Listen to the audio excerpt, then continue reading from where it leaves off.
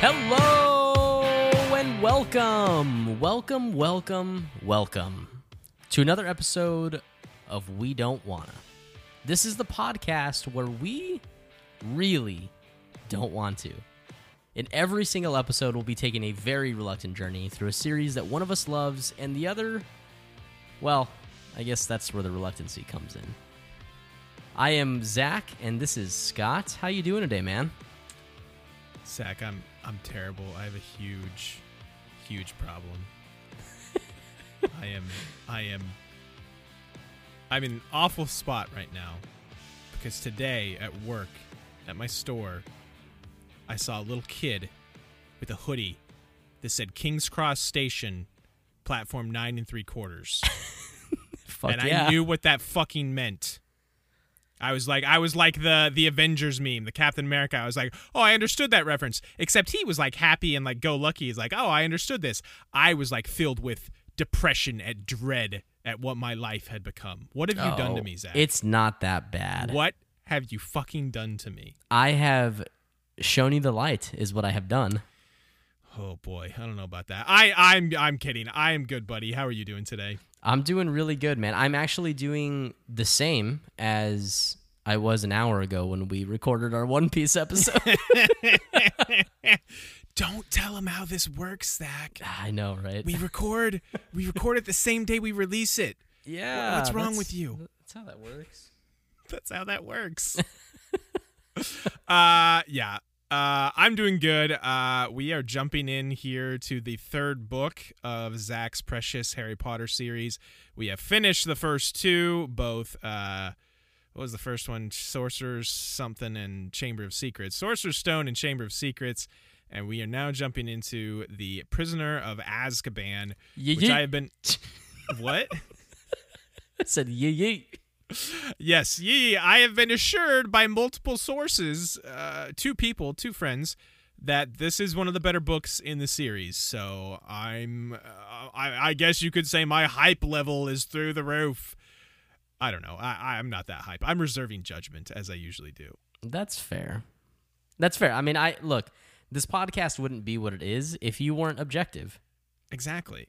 So, it is what it is. If I came in and I was like, Prisoner of Azkaban, then that wouldn't be any fun. Well, also, that is definitely how I feel internally. Okay. This book is so fucking awesome, man. If you guys could see Zach, like, on camera right now, he's, like, visibly, like, shaking. Like, his shoulders are all tensed up. He's, like, literally, I can tell the anticipation flowing from him. Dude. Is some next level shit right now. It really is, man. It's on a whole nother level. But buddy, I hate to break it to you. By the way, we'll be going through the first 5 chapters of this book for this first episode. Mm-hmm. Not a lot happens here. I know. So I understand you're stoked for this book, and I mean a few things happen, but not a lot happens in these first 5 chapters. So you might want to save some of your enthusiasm for the next. The enthusiasm will be present throughout the rest of this entire series. That's fair. So. That's right. Promise the people what they want. The enthusiasm. I love it. Are you ready to jump in, buddy? What? I said, are you ready to jump in, buddy? Yeah, man, let's get this thing going. Let's jump into Harry Potter and the Prisoner of Azkaban. The Prisoner of Azkaban. Yeah. Like I said, first 5 chapters. Let's jump in here. Real quick note. I don't know if I mentioned this in the previous ones because we have heard of Azkaban before. A pretty baller name for like a prison. It sounds like a not cool place, like Azkaban. It sounds like, ooh, going to Azkaban. Ooh, yeah, you don't want to go there. Yeah, definitely not. I'll give props there. Speaking of great names, my very first note here in chapter 1, I believe Harry's doing homework. Bathilda the Bagshot, still a great name. Still a great name. I think I've mentioned this before. Great fucking name. Real good. By the way, quick sidebar here. Is this a British thing, or is this am I just an old man? Is this a common thing for kids to have summer vacation homework? Or is this like a British thing? Well, you wouldn't know anyway because you were homeschooled. You just had to bring that up again. I mean, dude, you teed me up. Guys, this is not a joke. Scott was, in fact, homeschooled. I was, in fact, and I did, in fact, tee you up. Also, I'm an old-ass man, so this was back in, like, the 50s. No, I'm kidding. When I went to school, did you have summer vacation homework? No, never. Okay. I wonder if this is a British thing. This is all, like, Harry's, like, talking about all this homework he has to do. I'm like, dude, that sucks. Anyway...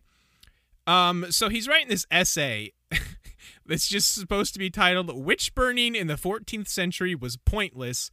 Discuss." And I'm like, Jesus, that is a really cold and brutal topic for an essay for a kid to be doing. And then I read the next paragraph where it just explains, like, oh yeah, they couldn't actually hurt any of these people. These witches and wizards, like, would just do, like, a freezing spell on the flames, and it just was like a tickling sensation. Yeah. And they mentioned that one particular witch got burned 46 times because she just loved the sensation of the burning. This character, Wendelin the Weird, is now my fucking hero. That is rad. I can just imagine Wendelin showing up the next day wearing like a fake mustache and being like, "Oh, what's up, guys? I'm a witch. You better burn me." So that's amazing. Big fan of Wendelin the Weird. Don't you love how in the passage that it's reading you the essay that it's just like the witcher wizard would just perform a basic flame freezing charm as if it's like. Like, yeah, right. This is just every day. This is a fucking day in the life. Oh, it's just a basic flame freeze charm. Yep. Yeah. We discussed. I think this might have been our One Piece series that we discussed this. But you asked me what my epithet, my nickname would be if I was a character in this thing. Can I just be the Weird? Can I just be Scott the Weird? Because I like that. Well, it works better with alliteration like Wendelin. It does. Wendelin, yeah. Jeez, Wendelin's awesome. Almost as cool as Bathilda Bagshot. Actually, cooler. They're both great. Bathilda Bagshot, Wendelin the Weird, A+. What do you think? Hey, so like aside from the joke name, right? What's the best? Like, who's the best named character that you know of? Not like joke name. Yeah. Like in this series specifically, or just that? Yeah, no. In Harry Potter. I don't know. All the good ones are joke names.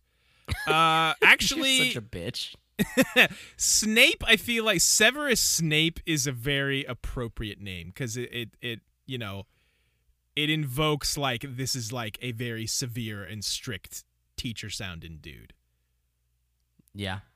I know you're looking at me, glaring at me like that because this is just more love for my boy Snape and you hate him. But yeah, you don't think Minerva McGonagall is fucking good? I mean, it's good. Yeah, I don't know. Like I said, I like all the names. I like them all. Most of them, I guess I should say. Okay, next note here. Ron yelling through the telephone at Vernie is pretty hilarious because Ron fucking doesn't know how a telephone works because he's a goddamn moron. I mean, it's because he's a wizard and he's never used one, but also because he's a goddamn moron. So he's like yelling at through the telephone, and it pisses Vernie on. Pisses him off. Pisses him off. Did I say it pisses him on? Yeah, that's what you said. That's really, he's really pissed. Okay, my next note here is a question. Maybe you can answer this for me, bud. Sure. What contractual obligation does Rowling have to always start these books on Harry's birthday? Does she get some kickbacks from Big Birthday here that it's like, oh, we have to start this on Harry's birthday? I think it's just it signals like his starting place. You know what I mean? Like his story.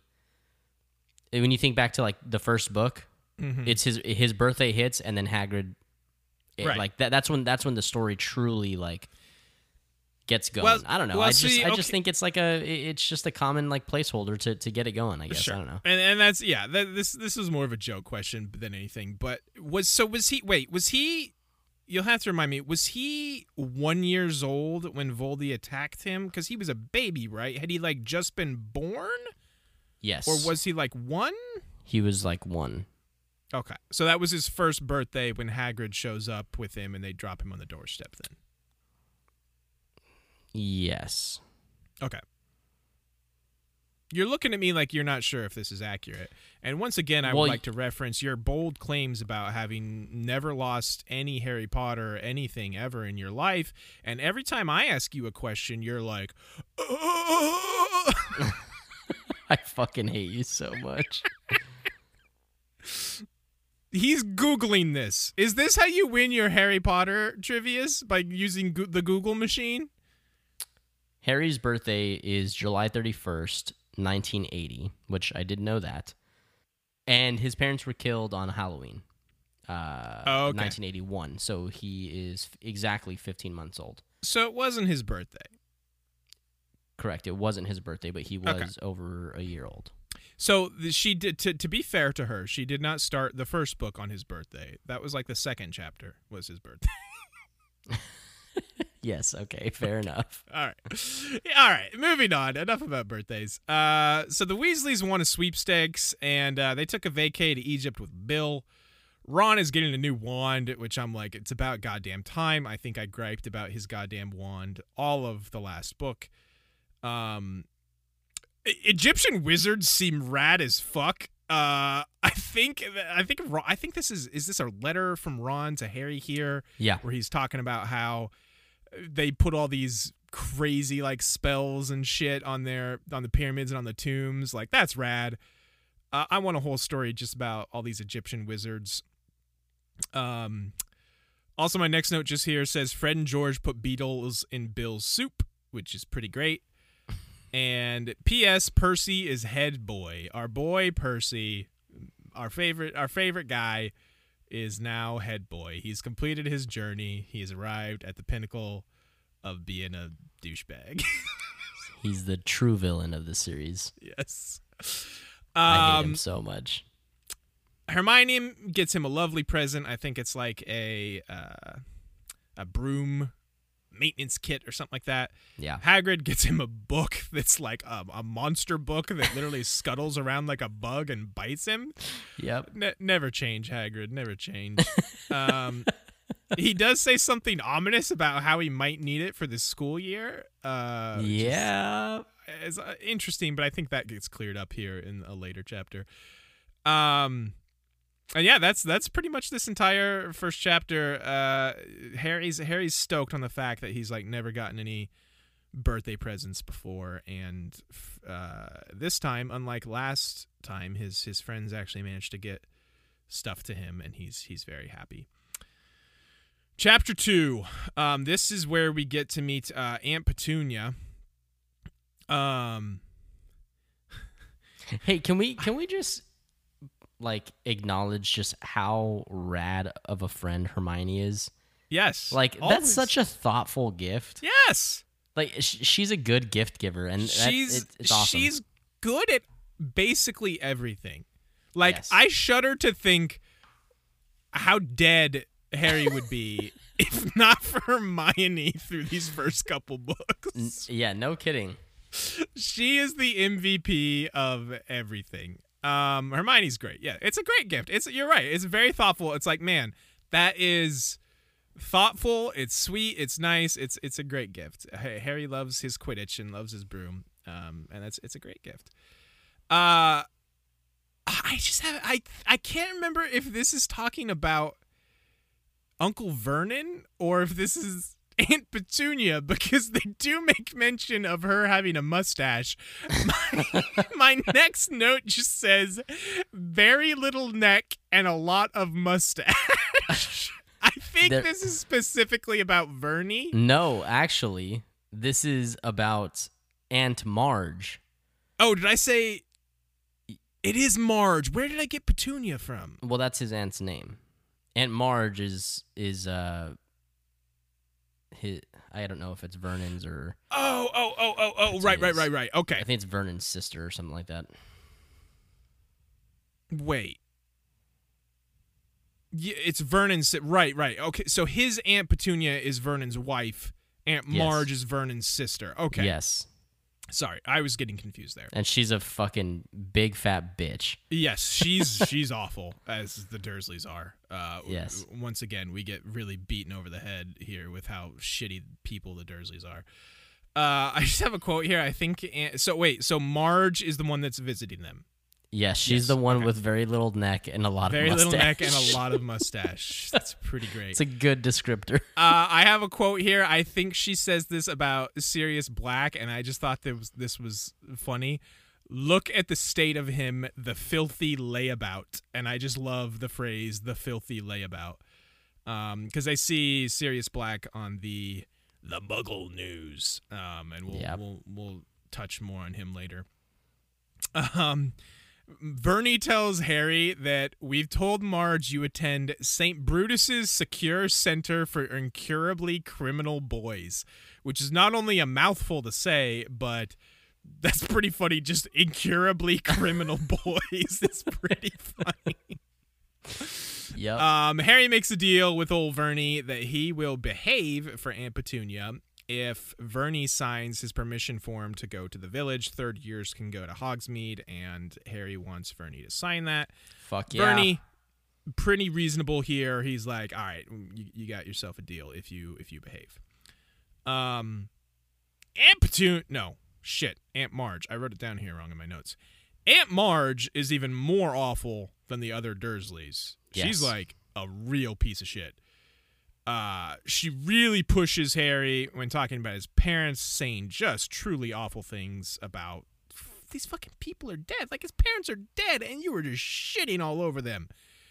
She's bad, but I have a note here. These cartoon character villains are a little too much for me.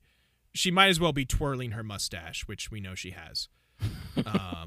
What do you mean by cartoon? Like she's just too over the top bad? Yes, it's too over the top. It's just like cartoonishly evil. Just like, it's like, okay, we get it. Like, it's too much. I want a little more subtlety in my shitty villain characters. Gotcha. I mean, I think we get. Well, I guess you haven't actually met any of. There's some more low key like. There's good villains in this story. Right, and I believe that, and that's what I want, and I'm sure we'll get to them. But it's just the Dursleys specifically. Like, the Dursleys make fucking Joffrey look like not an asshole. That's not true, but that's not true even a little bit, but you know. Harry blows up her wine glass and then accidentally inflates her. And then he busts open the cupboard. All of this is without his wand, by the way. I need to ask you, because there seems to be like little consistency with like how much magic someone can do with or without their wand, because he seems to be able to do some pretty powerful magic things here before he manages to get his wand out of the closet. That's actually a good and very fair question. So the thing is all wands do is they act as an amplifier, and they act as a pinpoint to how to direct the magic, right? Okay. And so, but by using a combination of wand work and spell work, you can project a specific magic, right? Okay. A specified magic. All witches and wizards, all witches and wizards can project magic. In fact, there's an article. I think it's an article, or maybe it's a short story on Pottermore that actually even explains that there are some witches and wizards in I think they're in Africa that don't actually practice spell work through wands.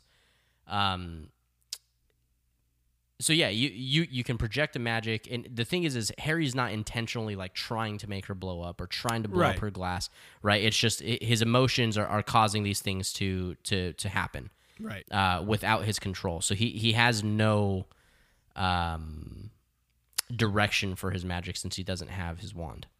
Sure, but I mean, he sure directs it, if you will, at the person who is pissing him off at the most, and then he manages to bust open the locked cupboard without the aid of his wand. Like, I guess what I need to know, what I want to know is when, in like the last book, when Riddle's got his wand and is like, Harry is on the floor with nothing, and he's like, yeah, you ain't shit. it seems like there are some things Harry could have done to like fight back against Riddle even without his wand.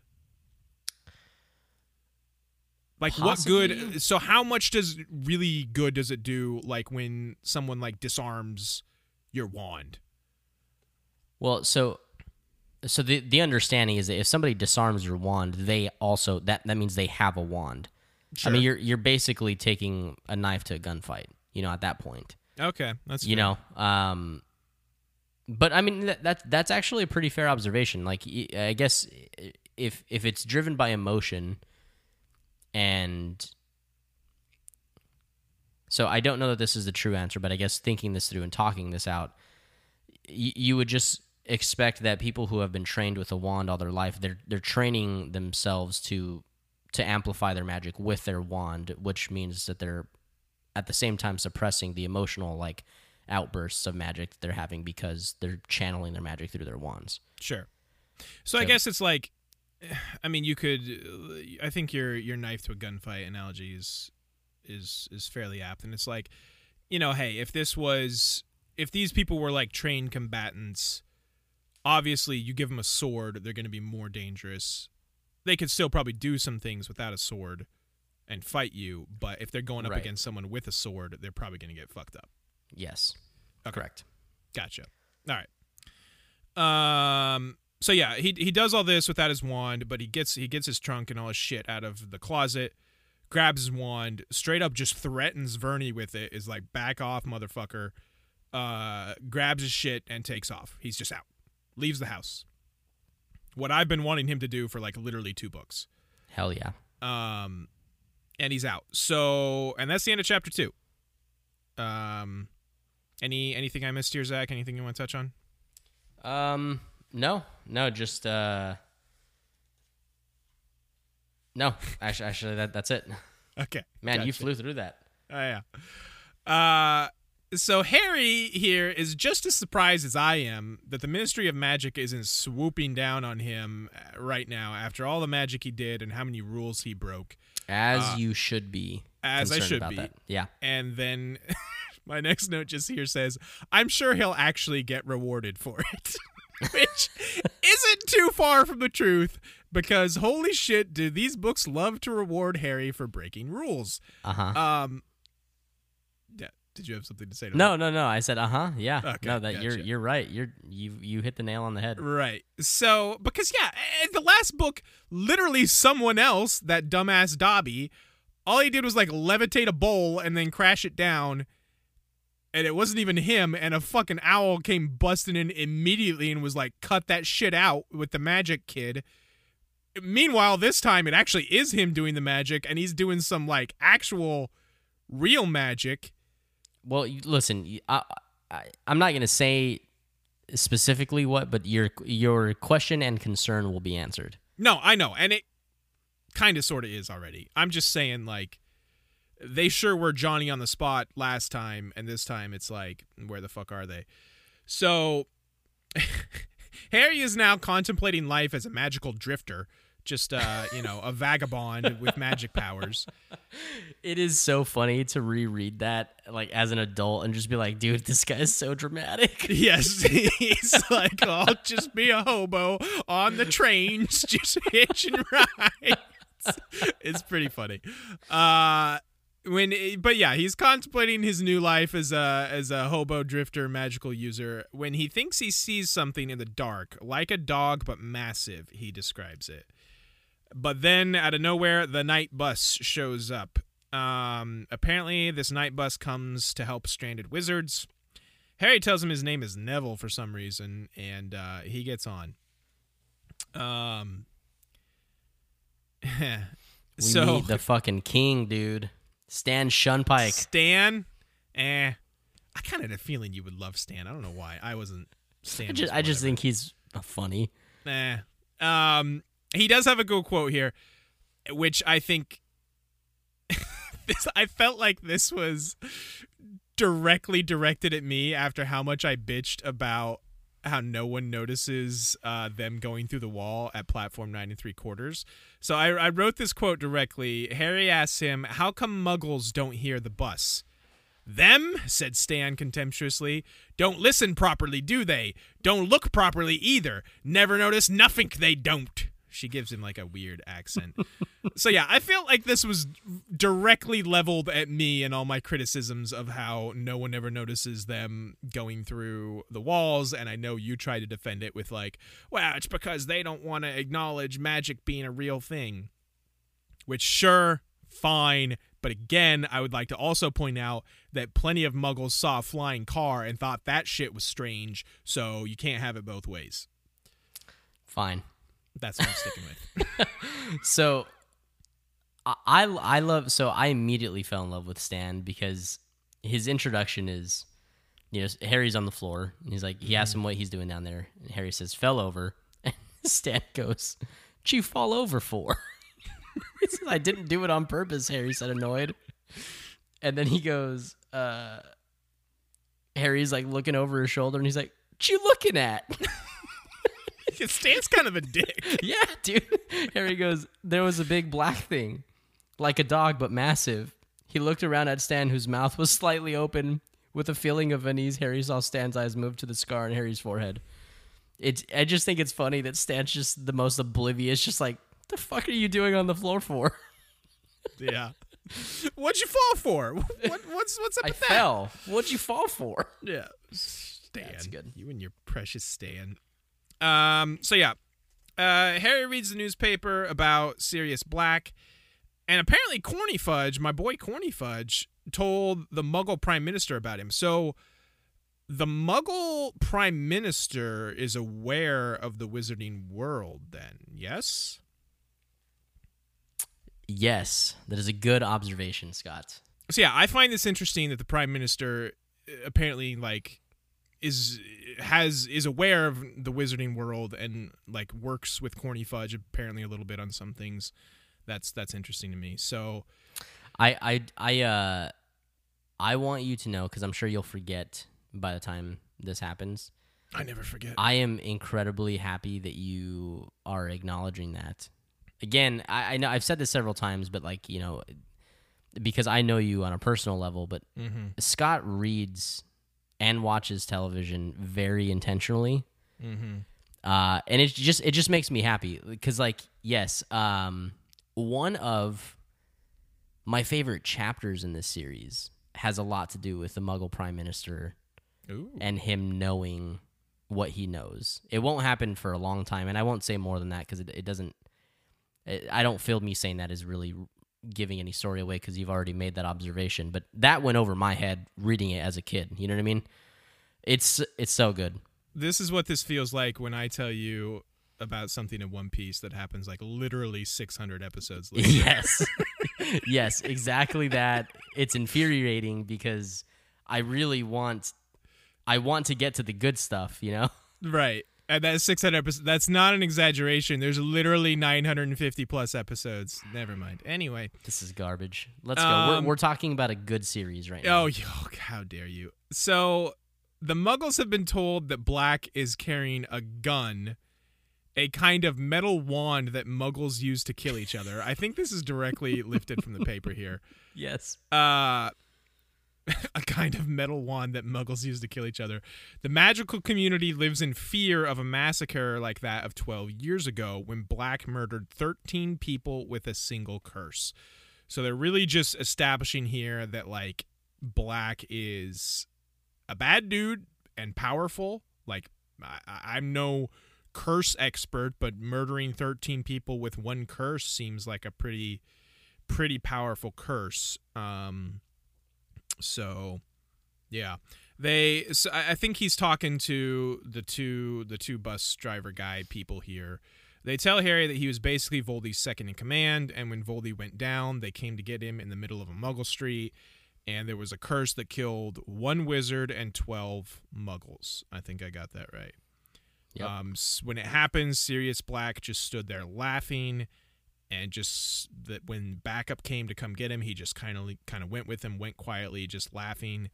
And these guys say he's mad, or if not already mad, definitely will be once he goes to Azkaban. So let's pause for a second. So we've established, Scott, in our first episode that you have watched the movies. Mm-hmm. And when I asked you, what do you remember? You were pretty vague. Yes. Which I'm sure it's because your memory of the movies is also probably pretty vague. But Yes. do you know? I guess do you remember this movie at all? No. The one I was gonna get touch on this later, but I think I may have mentioned this in our first episode. The one thing I think I'm pretty sure I know what you're gonna is say. the fucking rat. Yes. And already with stuff that is happening in the rat, I think this might be where that comes to fruition. Gotcha. That's my theory anyway. That's just my thought. Sure. Right. The rest of this, no. Like you know the dog name Sirius thing- Black. What's that? You know the name Sirius Black. I know the name Sirius Black, sure, but I don't know if that's from me remembering or just hearing people say it, I mean, I think he's a pretty important character. I've heard people say the name before. You don't know who Just- he is. No.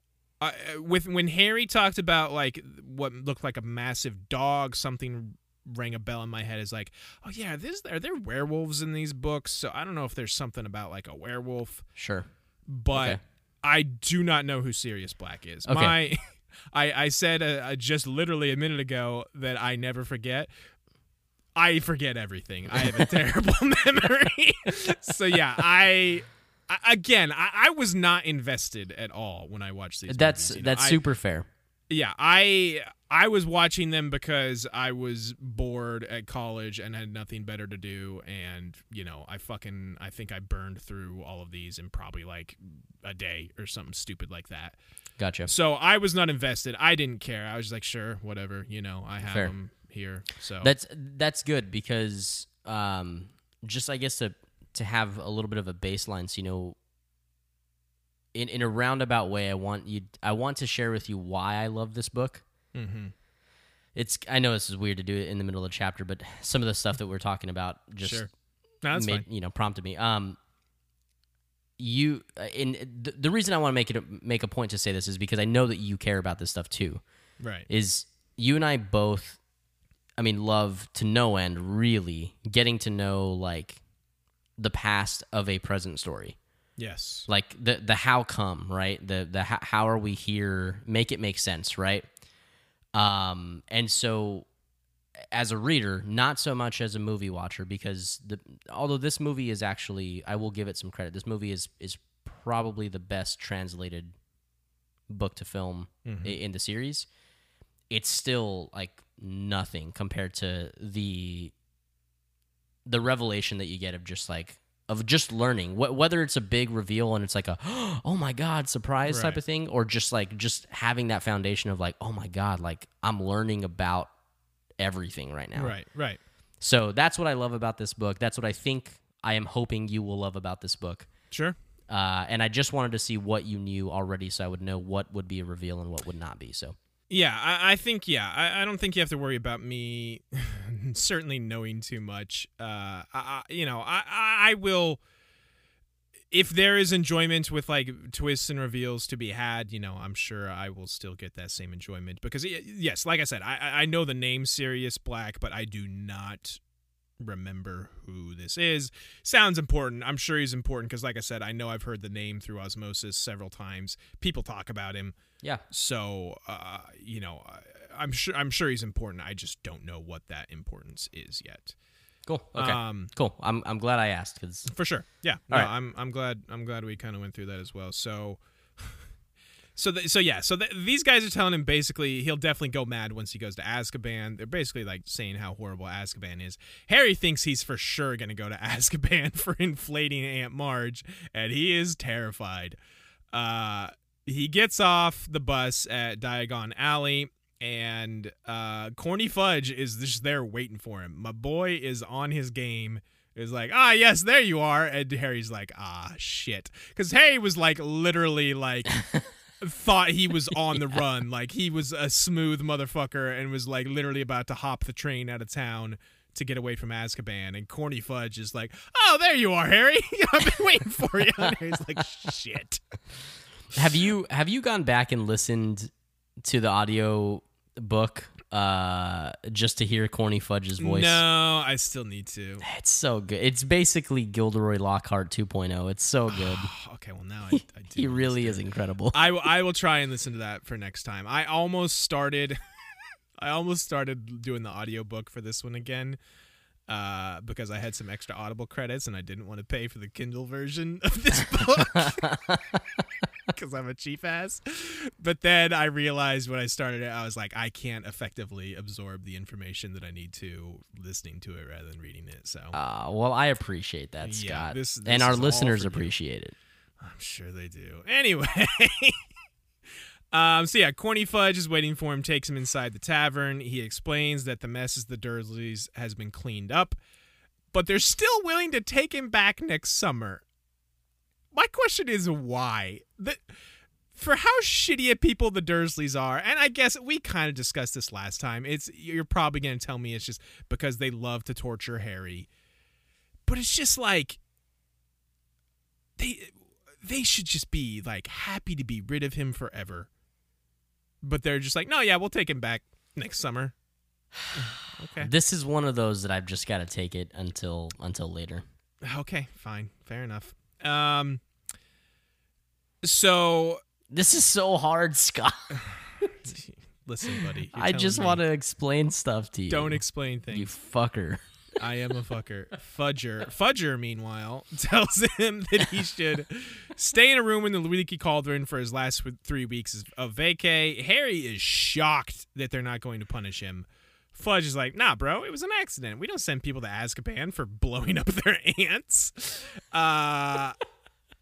And yeah, Fudge is like just hand waving this whole thing. Harry tries to get Corny. Good. Sly move here by Harry. I appreciate the effort. He tries to get Corny to sign his permission form. But this is when Corny gets weird and he's like, no, I can't. Rules are rules, Harry, blah, blah. And he also says it's better if he doesn't go to Hogsmeade at all this year. It's better if he just stays at the school. So this is where Corny's acting a little like fudgy. A little sus. A little. Yes. Please don't ever say the word sus to me. He's acting a little suspicious. He's like, no, yeah, don't leave the school. That's a bad idea. Bad. So, yeah. And that's the end of chapter 3. Harry's gonna just chill out here at this what is it called again? This tavern? The books The Leaky Cauldron. Leaky Cauldron. Leaky Cauldron, thank you, yes. By the way, I don't have a note about this, but this Tom dude that runs the tavern seems like a real nice guy. He's always taking care of Harry. Yeah, he's a fucking creep in the movie, dude. It's pretty funny actually. He's funny. very much like the what's like the hunchbacked like yes master Notre like Dame. the creepy dude, huh? Notre Dame. No. It's like I think he like the helper for Frankenstein. Oh, Quasimodo. No. That's that's Notre Dame, you idiot.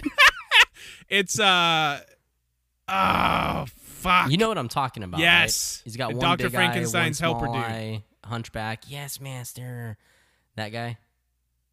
Jeez, I can't believe I can't think of this. I know who you're talking about, though. Well, anyway, like he that? looks exactly like that. It's actually kind of creepy. I hate it. No, he seems like a nice dude here in the books anyway. So Harry is chilling in Diagon Alley for 3 whole weeks. This is the dream, man. Have you ever had this kind of freedom where like you're just like chilling in like a cool place for a long period of time? And you can just do whatever you want. Yeah, you can just do whatever like you as want a with your child, day. or I mean, because I have now, yes, but Either or. well, yes. Then the answer is yes. Okay, it's a cool feeling. Yeah, It's a cool feeling to have just like this kind of freedom for like multiple weeks at a time, where you just like wake up late, go have a nice breakfast, you know, out on the patio or something. This just made me think of like simpler times, I guess. I don't know. Wow, man, that was deep. I'm really getting teary-eyed over here. Harry gets a free ice cream sundae every half hour. He makes it. That's too much. That's way too much ice cream. A whole sundae every half hour? No, that's too much ice cream. I agree. That's way too much ice cream. Hey, but you know what, man? It's magic. Does Harry have a magic stomach? Sure. Sure. Sure he Okay, fair does. enough. Crazy new broom called the Firebolt that's crazy expensive. I'm sure Harry will get one for free instead of getting expelled at some point. That's definitely, oh my god, that was a joke, but the look I just got from Zach makes me think that's actually gonna happen, and I hate Harry so much. God damn it, don't give me that look. I fucking hate. Why did I even think that was a joke? Of course that's actually gonna happen. I love you. Jesus. Well, you went and broke 30 school rules again, Harry. Here's a firebolt. God damn it. Harry is starting divination, and he needs a book for that. This whole divination thing makes me think, I really hope this brings the stoned centaurs back into my life. I need more of these stoned centaurs. I hope the stoned centaurs teach divination. That's my dream. I don't think that's going to happen, but that's what I hope. I'll let your dream be a dream. Okay, thank you. Please don't crush my dream right now.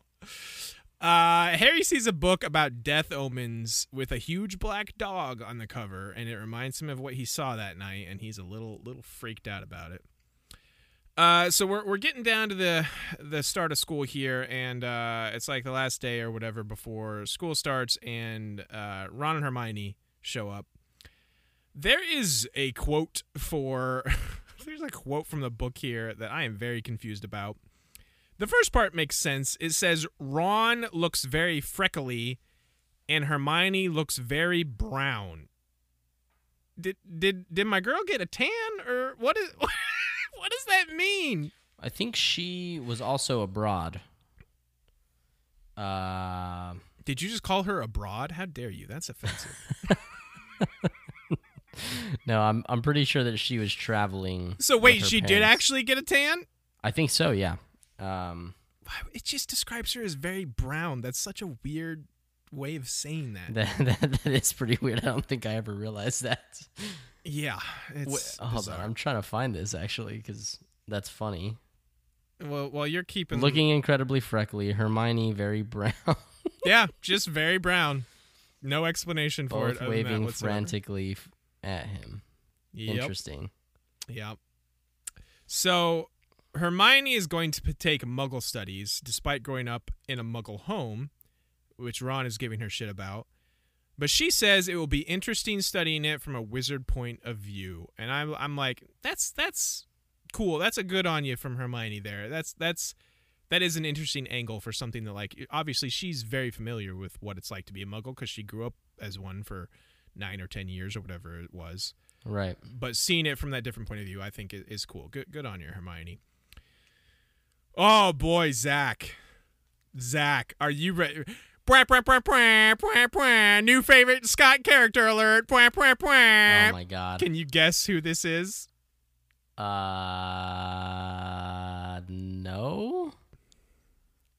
My fucking guy, Crookshanks. Oh my god, you would be a Crookshanks fan. Crookshanks is maybe the greatest name I can ever think of for a cat. I've literally, Zach, I am not exaggerating when I am saying that all day at work today, I was thinking about the name Crookshanks. Every couple minutes, I would just be like, Crookshanks. What a great fucking name. It is a good name. It's so good. It Yeah. is such a good name. I love this cat. New favorite character. Lockhart Who. It's all about Crookshanks. Hermione, gonna get an owl. But then she sees this fucking baller of a cat named Crookshanks. And she's like, no, yeah, I need this cat. He's like a ginger cat, an orange cat, my favorite kind of cat. Crookshanks is so rad. He's rad. He hates Scappers, just like me.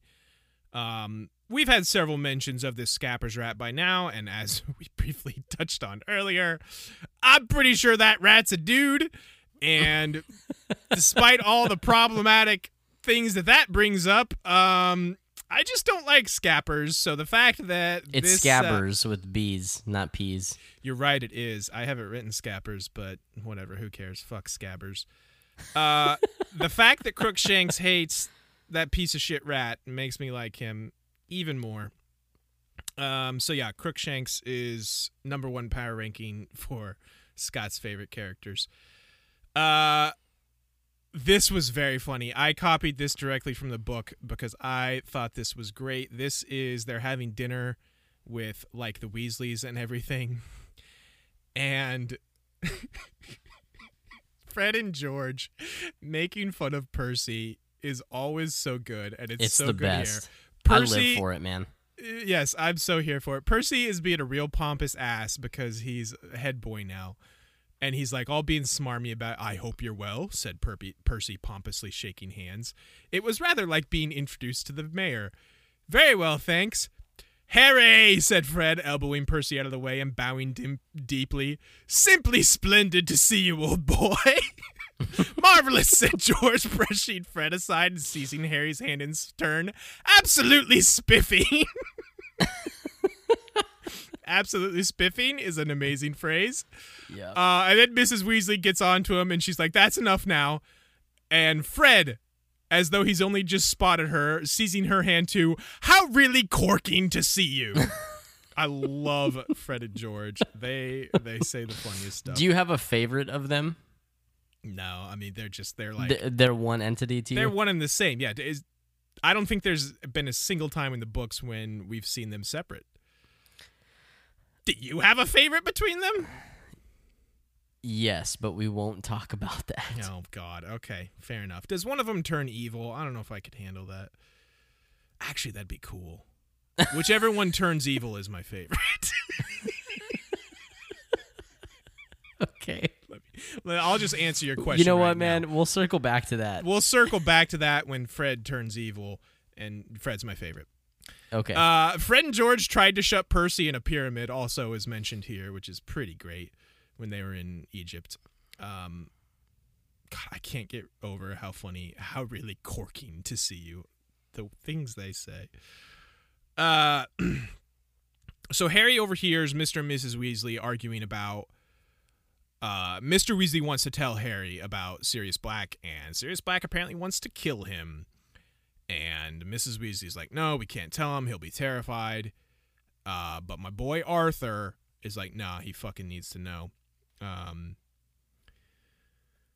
Several mentions of the Azkaban guards here.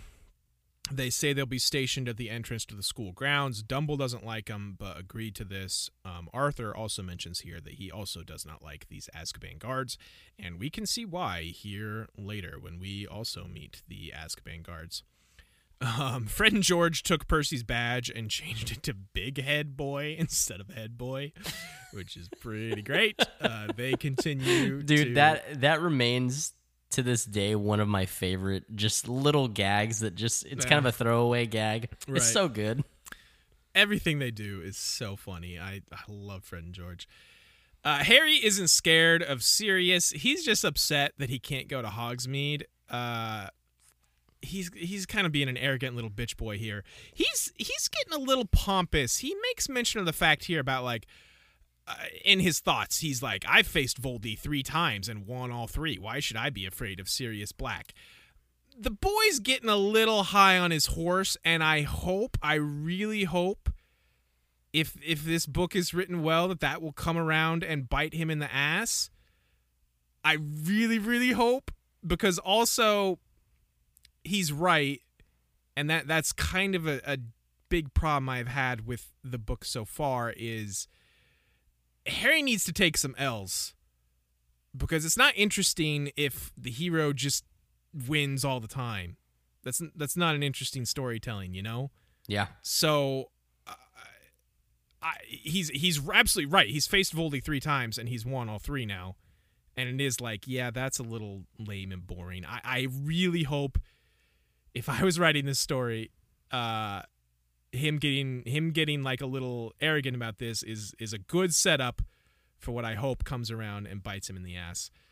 But we shall see. Time will tell, I guess. We shall see. That's the end of chapter 4. Anything else I missed here, bud?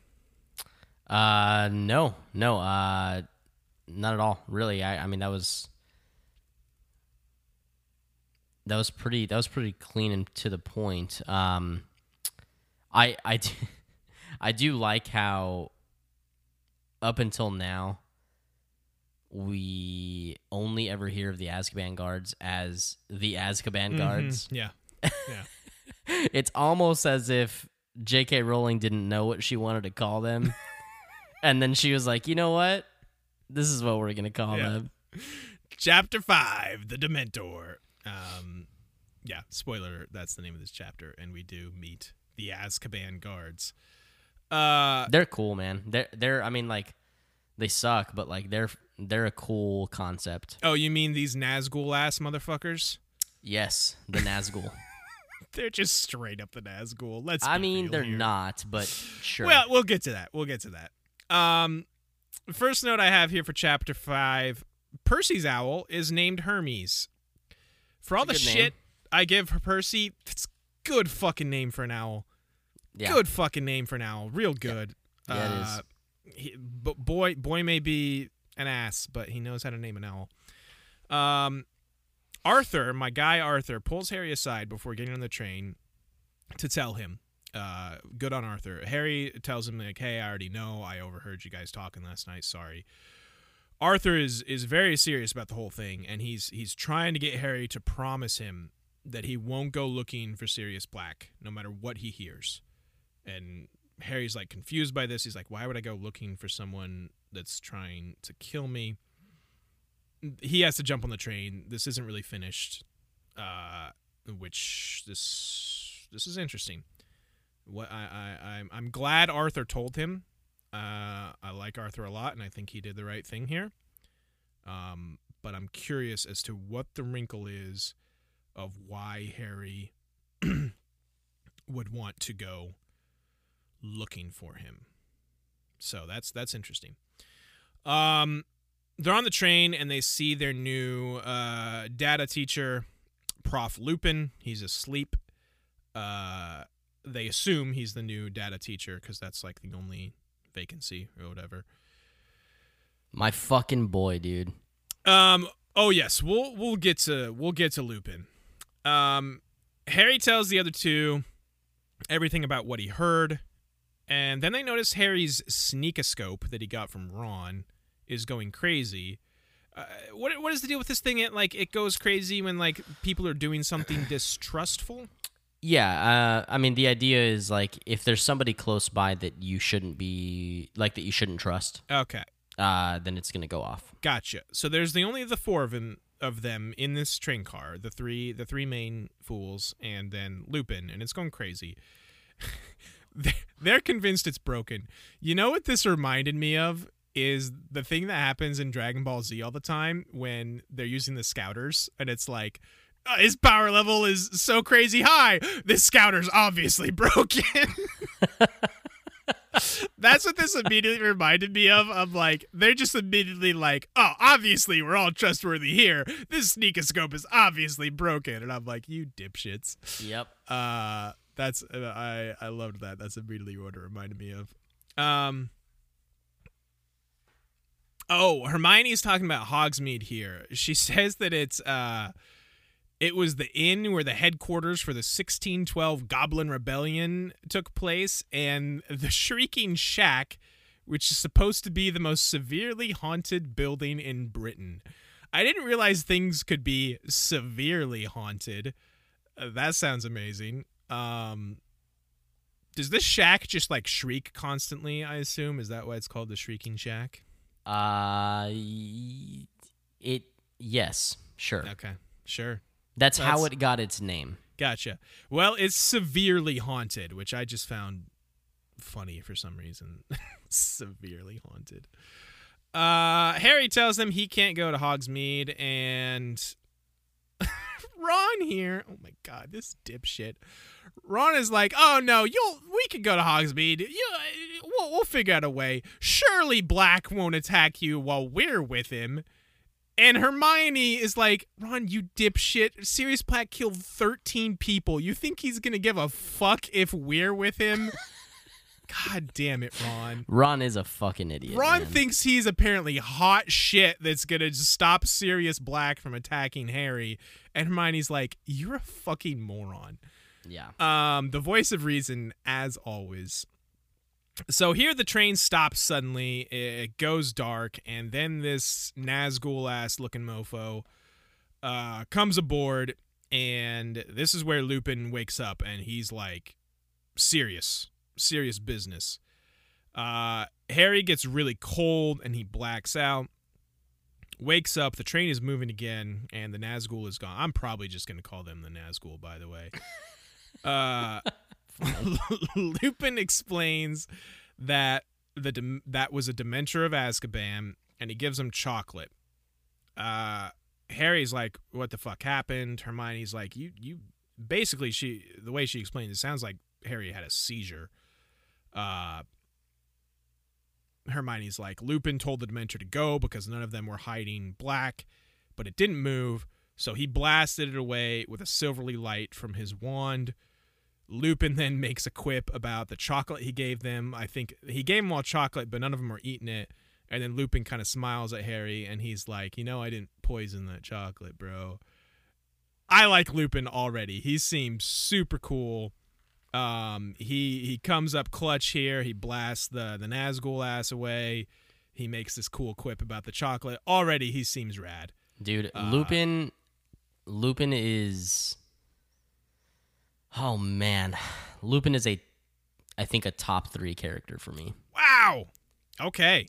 Wow. I mean, he's no Crookshanks, but... Lupin is just so good, man. His character is... Fuck, man, I love him to death. Okay, that's cool. That's Yes. good to hear. I liked him immediately. I like the way she describes him. He's kind of like shabby. He's got like all patched robes and shit, but Yep. obviously he knows his shit, and he comes up clutch. Which comes up again here. They get to the school. McGonagall wants to see Harry and Hermione, but not Ron, which Ron feels left out, which I find funny because he's a dipshit. Also, by the way, Lupin is played by David Thewlis, who's a fucking baller. I know that name. What else is he in? He's in... did you ever see that movie where Eddie Redmayne plays...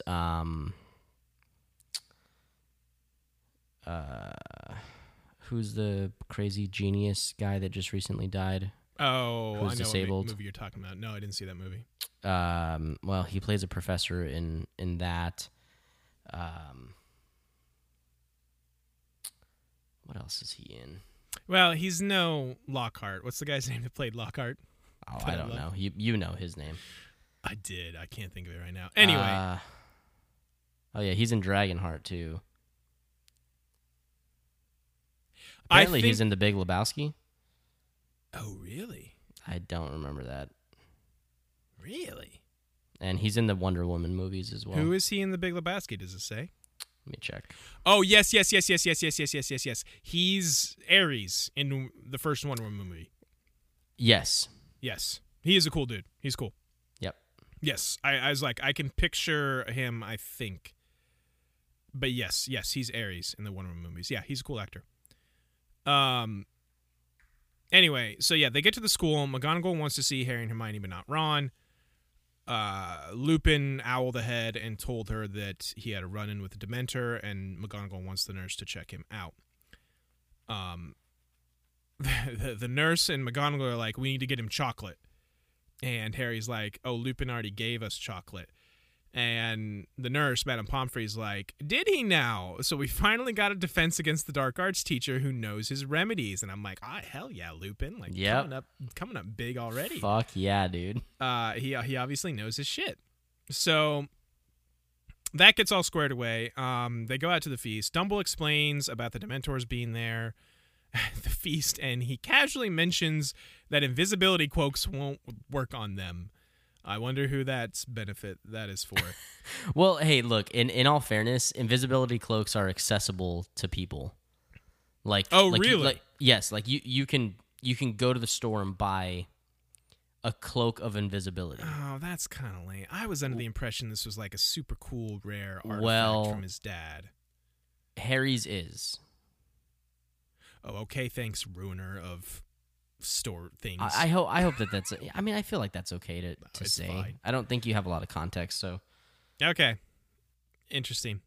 But yeah, he says invisibility quirks won't work, and he introduces the 2 new teachers. Lupin, obviously being the new Defense Against the Dark Arts teacher, and apparently Snape already hates him. They make a big deal about how Snape is glaring at him. And there's this whole thing. This is the several times they've brought this up, is that how badly Snape wants to be the Defense Against the Dark Arts teacher, which I just don't buy. Because every book they're like, oh, Snape really, really wants to be the Defense Against the Dark Arts teacher. And then also every book, Dumbledore's like, man, we had a fucking time trying to find a Defense Against the Dark Arts teacher. No one wants the job. I can't fill it. What are you going to do? So if Snape really wanted to be the Defense Against the Dark Arts teacher, I think he could have gotten that job by now. That's my rant about how that's bugged me for like 3 books now. This is unbelievably hard. Like my dick. Anyway. We're gonna cut to an ad read right at the end, like before you. Like my dick. Hey guys, we're here to tell you about.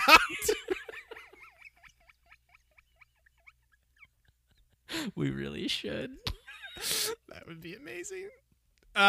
Anyway. Oh, by the way, the other teacher is Hagrid. Da da da da. This is a great line here from Dumble also.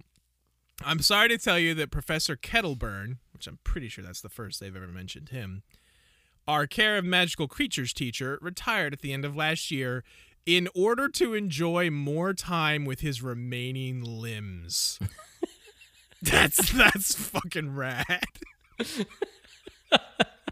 Who says something like that? That's Dude, amazing. Dumble just slips him in, man. Yeah. It's so good. I'm assuming this is implying that he's, while taking care of all these magical creatures, some of these magical creatures have maybe snapped off a few of his limbs. I think that is the implication, it's yes. pretty good. That's what I took from it, and I found that very funny.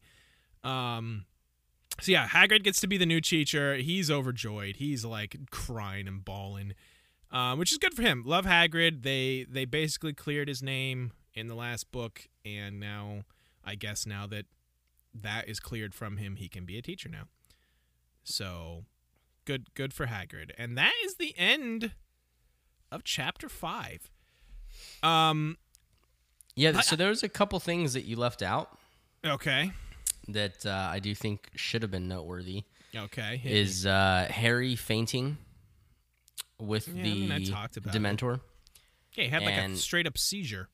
Yeah, and he heard a woman screaming. Oh yeah, they did mention something about screaming. Was it a woman specifically? I thought it was multiple screaming. I'm pretty sure they say it's a woman. Either way. Yeah, he's like the only one that fully passed out. Like everyone else was freaked out. Yeah, everyone else was like freaked out by the Dementors, but I think even like bitch boy Draco makes fun of him for like passing out. Exactly. Yeah, it's just the Dementors are affecting him, I guess, more so than everybody else. Obviously, I mean, he fucking fainted, so. These Dementors seem an awful lot like bad, evil creatures for being on the good side. So I wonder if that'll ever have any relevancy on anything. That's a pretty fair observation. They're employed by. So they're employed by the Ministry to guard Azkaban, and. As I'm sure you have probably gathered through their interaction with them on the train, is they kind of, in a way, feed off of, like, souls, right? Like, ish? Yeah. They feed off of, like, they sap happiness? Happiness is specifically what they say. I think it was one of the Weasleys said something about, like, how they're trying to comfort Harry, basically, when he's like, dude, I passed out, what the fuck? And they're like, nah, dude, Dementors are, like, messed up. Like, Dad went and visited him or Dad had to go to Azkaban one time, and he was like super freaked out about it. I think they say specifically they feed on happiness. Yeah. So I'm assuming they're like sucking like happy emotions out of an area or something. That's a pretty good way to put it. So yeah, I think a good way to look at it is like they are employed by the ministry, and their form of payment is like, y'all can enjoy all the fucking, you guys can have fun sapping out and making sure that these prisoners are fucking miserable. Jesus, that's messed up. Yeah, it's fucked up. They're not, yeah, so they're definitely not a good species, but they are effective-ish At what they do. at Ish, making their lives terrible, right? They do specify, I don't think I mentioned this, they do specify that supposedly Sirius Black was like the first ever escapee from Azkaban. The first escapee ever, yeah. Yeah. So I suppose they're pretty good at their jobs. Yeah, I guess my question about them is how do they have trouble splitting time between Azkaban and chasing Frodo and the One Ring down? Look, man, these Dementor don't ride badass fucking like, what are they called? Like the winged beasts thing? Yeah, what is it? No, they're a named beast. I can't remember the name of it. But I can't remember what it is. But no, I'm kidding. They do super remind me of the Nazgul from Lord of the Rings, though. Ring Just race? the way, yeah, the ring race, the way they're described. I'm like, oh, who's this Nazgul ass looking mofo? Yeah, no, that's fair. Yeah. You're definitely not the only person that's ever said that. So Right. I mean, listen, at this point in fantasy, how many original creatures are there? You know, everything's been done. I get it. I'm not. yeah. Every series has a pirate that looks like a clown for sure. Yeah. Yes. For sure. Long live Buggy the Clown. Yeah. I am. So I think I mentioned this at the top. Not a lot happened in these chapters. You're right. I mean, and I'm not saying that as a fault. In previous chapters, things had happened, but it was dumb stuff. It was, hey, let's have a magical flying car adventure that I just had a lot of fun shitting on. This was a lot of setup, and I'm totally fine with that. It's just, like I said, temper your enthusiasm maybe a little bit for this episode, buddy, because there's setup here, but nothing really huge happens. I mean, we meet the Dementor. I think that's super fair. I mean, if you look back at the Chamber of Secrets, take the first 5 chapters of that book and compare it to the first 5 chapters of this book. Although they're not necessarily farther along in the story, you can already expect more from the story with what's happened in these 5 chapters compared to what happened in the first 5 chapters of of that. So it's starting stronger. It's just, obviously it's paced out. Definitely starting stronger. Like this was a lot of interesting setup. We got to meet Lupin, who I already like and I find interesting. There's all the Sirius Black setup. There's the big dog creature that Harry sees. So we are moving in interesting directions, and I am interested to see where it goes. Hell yes. Banana bread at work? Hell yeah. Hell yeah, bro. I don't know if you want to get into this now, but I have a worry for the series as a whole. Do you want me to get into this? Yeah, let's do it, man. That's what this podcast is for. Okay. I had, as I was reading these chapters, I had this as a bit of a thought, an epiphany. I don't know how much, and I could be totally wrong on this, but I don't know how much I will be able to fully enjoy this series, because I know that at the end of the day, it is about Harry mainly, but the 3 main characters, these kids, right? And I want it to be, meanwhile, about the cool badass wizards, the adults in the background. And I feel like at times I'm waiting for their storylines to take over more and more. and maybe they will. But like I said, at the end of the day, I know who this story is about. It's about Harry Potter. And I think just even that is like, I mean, maybe his story gets way more interesting and will draw me in way more than I ever thought it could, but I just don't care about Harry Potter. That's an all right observation. I have to agree to an extent. Like I don't think there's ever been a point in my entire life, and bear in mind, I mean, I started reading these when I was a kid. Right. So most kids would be like, hell yeah, Harry Potter.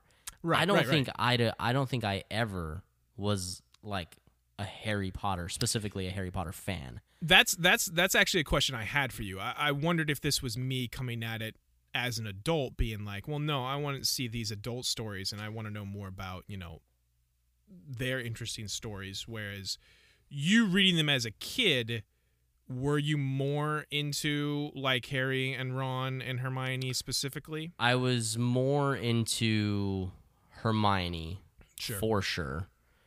But no, I was very much into some of the other characters that you will meet, or have met, but just maybe haven't been put in the spotlight. The thing is,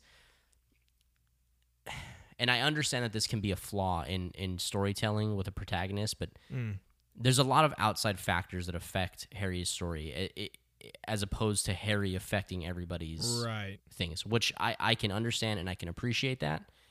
But I mean, obviously, in order to get to the end of the story, you have to allow those things to happen, and I take them for what they are. Like, sure.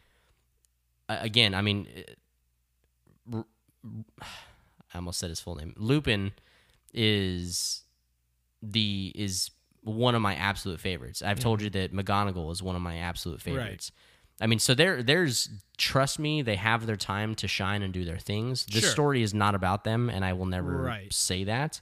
Right. But the roles that they play are, I mean, in the same way that that fucking Hachi, is like just a baller. I mean, obviously they're around for a lot longer, but like, I don't know. They really, really aid, and they give a lot of substance and a lot of enjoyable moments, and also add a lot more layers to it just being like, oh, it's just Harry Potter. Right. Sure. So I think you'll get some of what you're looking for, but I do think that that's a fair and a very self-aware observation, because, I mean, you're right. It is Harry Potter's story. Right. Right. And I guess what I'm trying to say is, I will appreciate and I will enjoy when they get their moments to shine, and I will like that. But I think what will hold me back, and listen, I could eat my words, 3 books down the line and totally go back on this. But what I fear is going to totally hold me back, or what is going to hold me back from completely loving this story is, I want them to take center stage. I want it to be about them, because even just the superficial things I know about, like your McGonagalls, the very little I know about Lupin, Dumbledore, even Snape, it's like, if they took center stage and it was their story, if it was about them, I know I would enjoy that more. And I mean, like you said, I'm sure they'll get their moments to shine. I'm sure, a lot will be, revealed about them. But then at the end of the day, it is Harry Potter's story, and that is just less interesting to me. It's less appealing to you. That's fair. Right. And that's a personal thing. I'm not saying that's a bad thing. Oh, the book should have been written differently. That's a personal me thing, is like, in most anything, even as a kid, I like hated kids and things. I can remember there was a Transformers cartoon that I watched as a kid that had like kids in it that hung out with the Autobots, and I was like always pissed off because I was like, get these fucking kids out of this cartoon. I want to see the cool robots do shit. I don't give a fuck about these kids and their problems. Well, I will say that if part of it is a matter of maturity, it definitely starts to step its game. I mean, like in a cartoon, children are endlessly children. Right. You know what I mean? Like, Harry, Ron, Hermione, they do grow up. Sure. So yeah, I get that. You'll get some of that maturity, but also I feel like there's a part of it that you really, really, really like, multiple storylines coming together. Yes. So, again, loosely and in the margins, we will have a lot of that, but unfortunately, not a lot of that is followed in a godlike perspective. Sure. So and this is and again, this is a me thing more than anything. I am always going to be most interested in the things that I don't see. The things that are in the margins, as I like to say. The things that are like you hear whispers about, the things at the edge of the world that are like crazy and no one knows about and that aren't explained. But those are exactly the things, because I can't have them, those are the things I want to know about, So it's like the little tidbits we get of these characters, it's like, ooh, no, I want to know more about them. And I get it. That's a me thing. I think to kind of close up this, I again, to reiterate, I think that's a super fair, self-aware observation. Mm-hmm. I do think my expectation is not necessarily that you will fall in love with the story. Sure. But my expectation is that you will be impressed and understand that there are a lot more layers to the story than you probably ever more appreciative of it as a story. Yes. Sure. Yes. I'd buy that. I can believe it. And yeah, like I said, I didn't mean to get really into the weeds here of like, no, this is good combo. 2 books and 5 chapters in, I already know how I'm going to feel about this whole thing. Well, maybe me and all of my fellow Potterheads can prove you wrong, but maybe they can. Listen, I look forward to the challenge, I guess. I don't know. Cool. Well, that's going to end the episode. We appreciate you guys for hanging out with us for this long. We are extremely excited, or I am extremely excited to get farther into this book. Hopefully Scott shares some of that sentiment. But anyway, like I said, we appreciate you guys hanging out with us. Go check us out on the We Don't Wanna One Piece series, which releases every Friday at midnight. So when you wake up Friday morning, that thing will be ready for download. And stay following us with this series every Monday. Same thing. Every Monday morning, this thing will be ready for download. If you'd like to stay a little bit more up to date with what we're doing day to day and maybe other fun things that we've got going on, hit us up on either Twitter or Instagram at We Don't Wanna Pod. Thanks again, guys.